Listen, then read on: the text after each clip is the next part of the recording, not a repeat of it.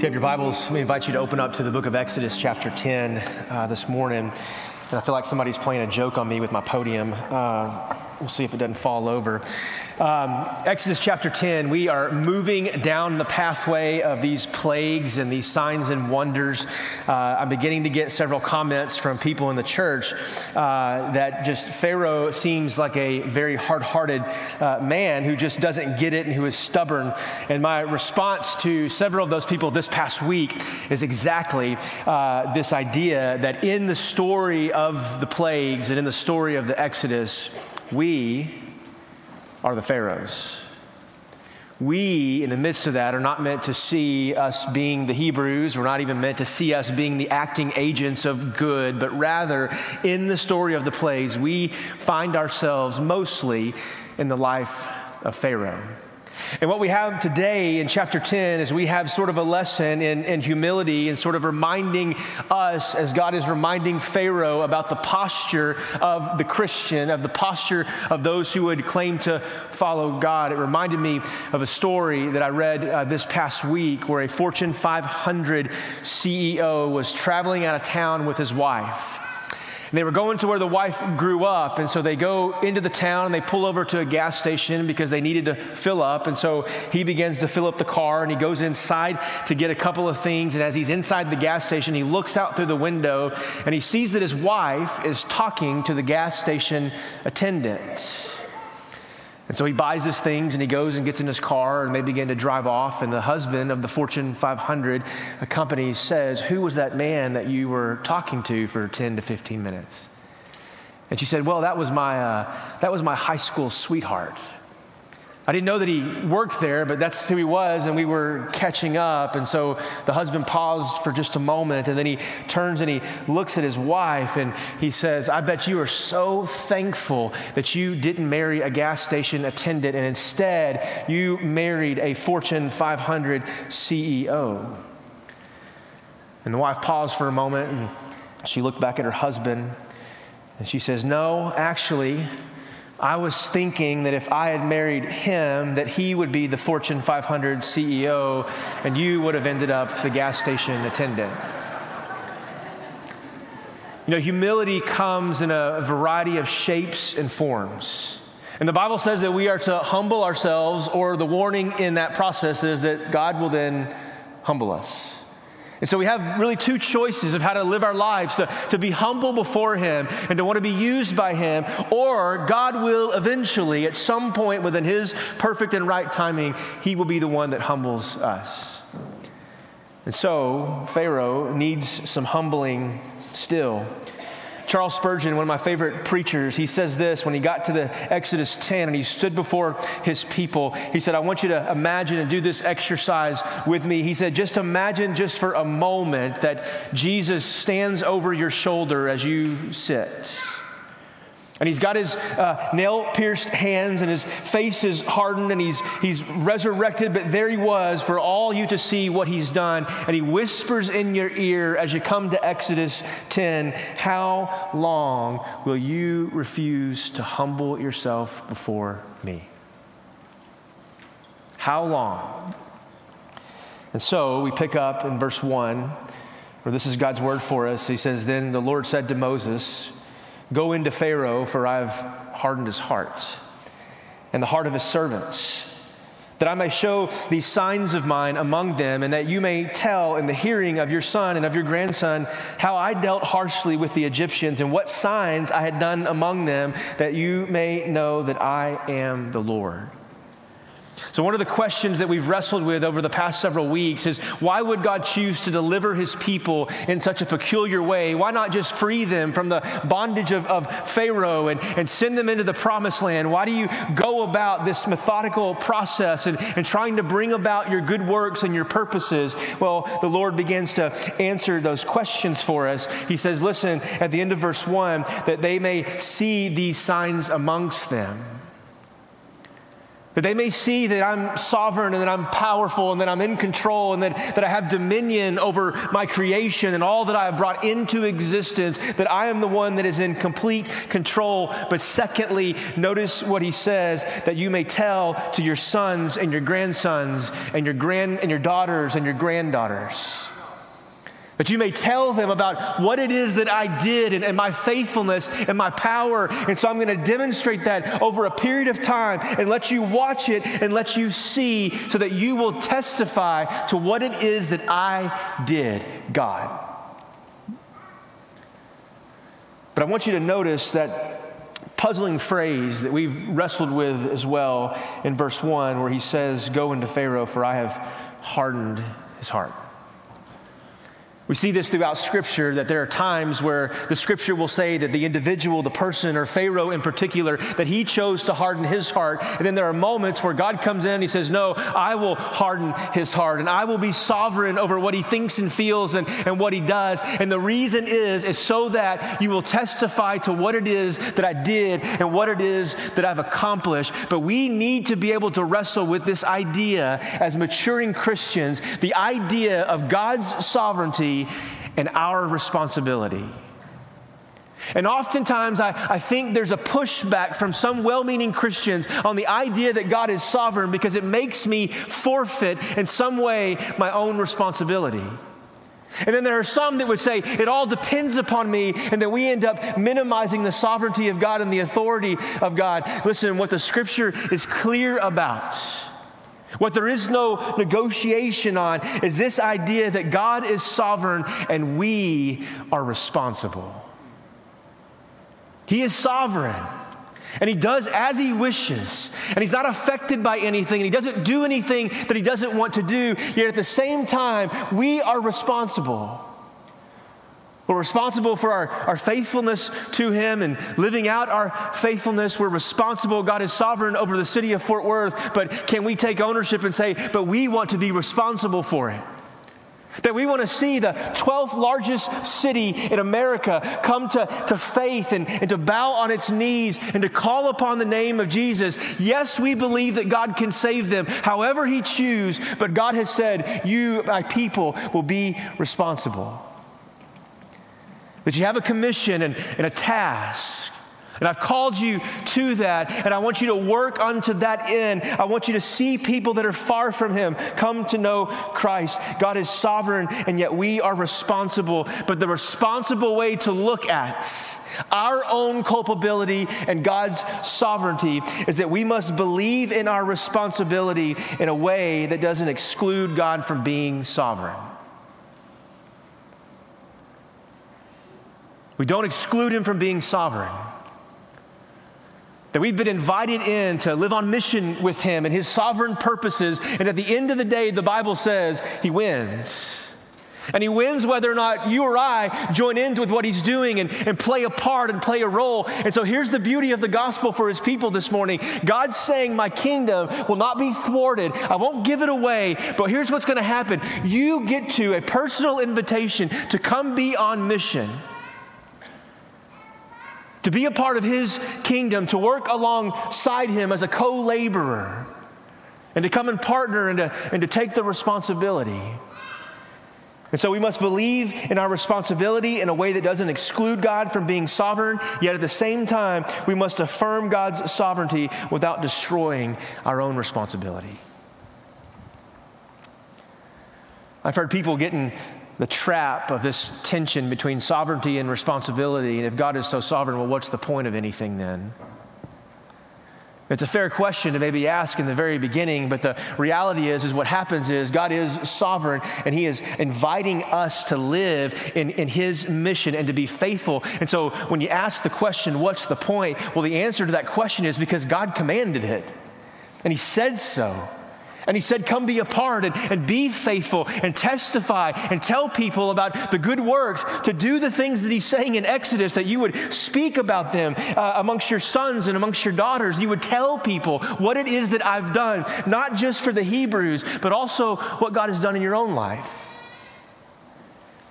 and his faithfulness on display in your families and in your homes, that you would testify to that faithfulness amongst your neighbors and your coworkers and your family members that are far from God. Would you tell people about how good he is and how kind and merciful he has been? The blessing of having children as a testimony to God's grace in that family's life, and then that family coming up and saying, we're going to raise and be the most countercultural families that exist. Why? Because we've chosen to raise our kids in the church, which is completely against what the culture would tell you to do. That the most countercultural thing that we can often do as believers is just show up and come to church. To be faithful in just the things that God has called us to. We don't have to be creative and we don't have to think outside the box. We just need to be faithful to the things that God has called us to do in the way in which he has told us we shall live. So in verse 3, the text keeps going, and he says, Moses and Aaron go into Pharaoh, and they said to him, thus says the Lord, the God of the Hebrews, how long will you refuse to humble yourself before me? Let my people go that they may serve me. For if you refuse to let my people go, behold, tomorrow I'm going to bring locusts into your country. And this is not going to end well for you, Pharaoh. And they shall cover the face of the land so that no one will see the land. And they will eat what is left after the hail comes. And they shall eat every tree of yours that grows in the field. And they shall fill your houses and the houses of all of your servants and all the Egyptians, as neither your fathers nor grandfathers have ever seen from the day they came on earth to this day. Then he turned and he went out from Pharaoh. You can just hear and feel and see the tension in this moment where Moses and Aaron come in, they lay the law down, drop the mic, and they just walk off in silence. And then here's Pharaoh again amongst his court with all the wisdom of the land, and they begin to approach Pharaoh very carefully and methodically. They say in verse 7, then Pharaoh's servants said to him, how long shall this man be a snare to us? How long should he entangle us? How long shall he hold us captive, the most powerful country in the land? How long, Pharaoh, will we allow him to do this? You notice the craftiness and the cunningness of the question, because there's a repetition in verse 3 of this chapter, and the same question is asked by different people in verse 7. And what they're doing in this moment is they're actually blaming Pharaoh for what he's doing, but they're putting fault onto Moses and Aaron. And they're saying, listen, if you would just listen to them and let them go worship like they're asking, then surely Moses is the snare. But what they're saying in this moment is, Pharaoh, you've become the snare amongst us. And so the text continues on, and he says, so Moses and Aaron were brought back into Pharaoh in verse 8. And he said to them, go serve the Lord your God. But which ones are to go? Moses says this, we will go with our young and with our old. We will take our sons and we will take our daughters. We will gather our flocks, we will get our herds, we're going to hold a feast to the Lord. But then he says to them, the Lord be with you if I ever let you and your little ones go. You must have some evil purpose in mind. No, go, the men among you, and serve the Lord, for that is what you're asking. And they were driven out from Pharaoh's presence. Now, Pharaoh could have responded in this way for a couple of different reasons. One in particular, because in Pharaoh's mind, women and children were often just seen as property, as slaves. And so when he says, just let the men go, let the men go. It could have been a fundamental understanding of what worship would have been like for the Hebrews in this moment, that the children and the women didn't participate and didn't conduct the ritual acts. And so go ahead, you men, just go and go worship your God. But what I find is interesting in this moment is that we see that Moses contends not just for the privilege of the men, but rather says, no, we will go with our whole family and we will worship our God. We will take our sons and our daughters. We will take the elderly amongst us. We will all go. And what Moses is doing in that moment is he is speaking about the dignity of humanity, of all of life, male and female, old and young, and that all people made in his image ought to have the opportunity to worship and to be. And I think the principle that we take from this and understanding of this is the importance of worship in regards to the family. That husbands, we lead our spouses in worship in our homes, and we read and we pray, and we lead our kids and we teach our kids. But oftentimes what happens when you read verses like Deuteronomy 6 that we read earlier, or you see admonitions like this where Moses says, I'm taking them all in there, one of the things that we have to understand, in particular as parents, and even if you're a grandparent, is this. You can have all the right truth and doctrine in the world. You can teach faithfully the scriptures. But the absence of a relationship with your grandkids, the absence of a meaningful relationship with your sons and with your daughters, all those rules, right? Without the relationship, what it does is it breeds rebellion in the hearts of our teenagers. And sociologists are discovering this on a large area when they ask the question, why do 18-year-olds leave the church? And there's a variety of reasons for this, but do you know the number one indicator that a high school student is going to stay with the church after graduation? It is the relationship he has with his father. And the closeness and the nearness. And the importance of mom and dad coming together and raising their kids up in that way. And having the right relationship with them so that when we speak about the right truth and the understanding, that what it begins to do is it begins to cultivate in the heart of the child a desire for the things of God. I would even go so far as to say it this way, that the quality of the relationships with our kids is greater than the depths of our instruction. The relationship matters. The instruction deeply matters. But to have all the right instruction without the right relationship, it breeds rebellion in our hearts. You think back to when you were in school or when you had a coach, who your favorite teacher was or who your favorite coach was. They were oftentimes the teachers who had the great content and the understanding and the mastery of the curriculum that existed there. But you loved that teacher, not just because they made teaching fun and learning fun, but because you had a relationship with that teacher and you knew that that teacher cared for you. That coach, whatever your favorite sport was or team was, they had all the right information, but it was matched and it was mirrored with a loving relationship that existed there. And so they inevitably became your favorite. Because they had the right instruction and they also had the relationship. Verse 12 goes on, it says, and the Lord says to Moses, stretch out your hand over the land, so the locusts can come, and so that they may come upon the land and eat. Notice what he says, every plant in the land. All that the hail has left. So these, you can imagine the reason why that phrase is there is because you have these dead carcasses that died because of the hailstorm. These livestock that were left out in the field to rot and to decay and to decompose. And so here they are amongst the stench. And yet Pharaoh continues to harden his heart. And so Moses stretches out his hand, and then notice what it says in verse 13.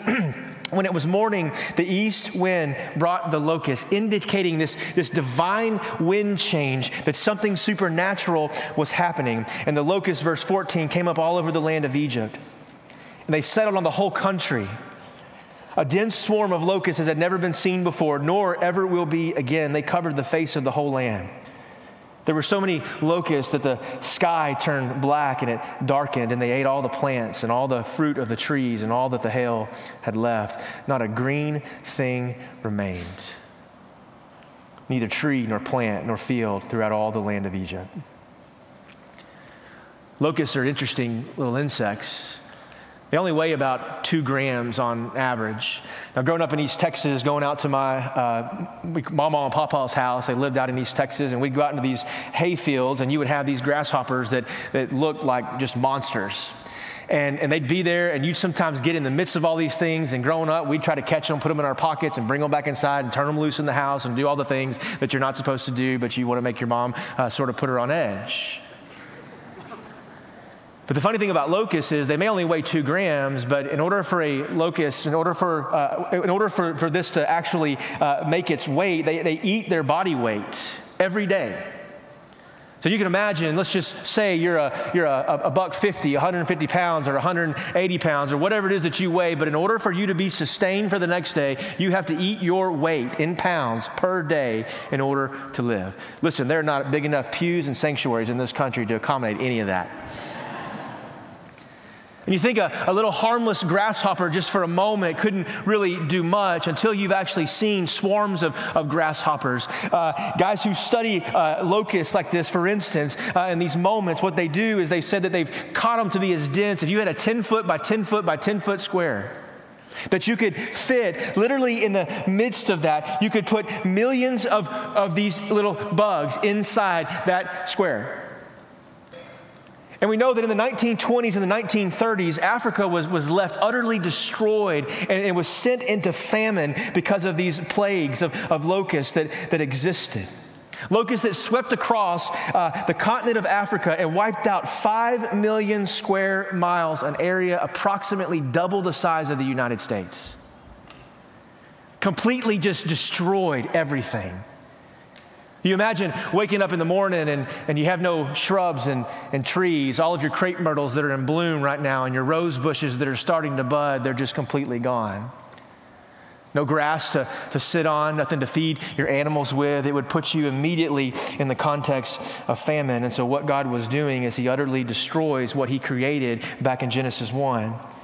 But he also does it to undermine the plethora of gods that the Egyptian culture worshiped. Gods such as the god Men, who was the god of the crops, or the god Isis, who was the goddess of life, who what she would do is she would prepare flax seeds, and they would fashion clothing out of these seeds, and that was her primary responsibility. Or the god Nepri, who was the god of grain, or Anubis, the guardian of the field, or Senahem, the divine protector of pests.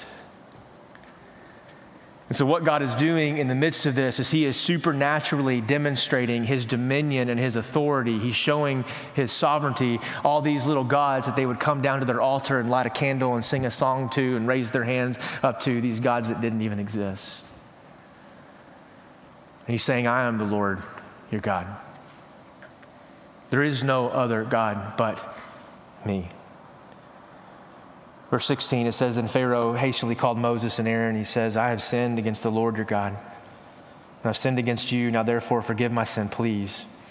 Only this once. And would you, Moses, Aaron, would you plead with the Lord your God only to remove this death from me? So he went out from Pharaoh and he pleaded with the Lord, and the Lord turned the wind into a very strong west wind, changing direction again. And it lifted up the locusts and drove them into the Red Sea. And not a single locust was left in all the country of Egypt, but the Lord hardened Pharaoh's heart, and he did not let the people go. And so we see that God creates something, and then he destroys it in Exodus.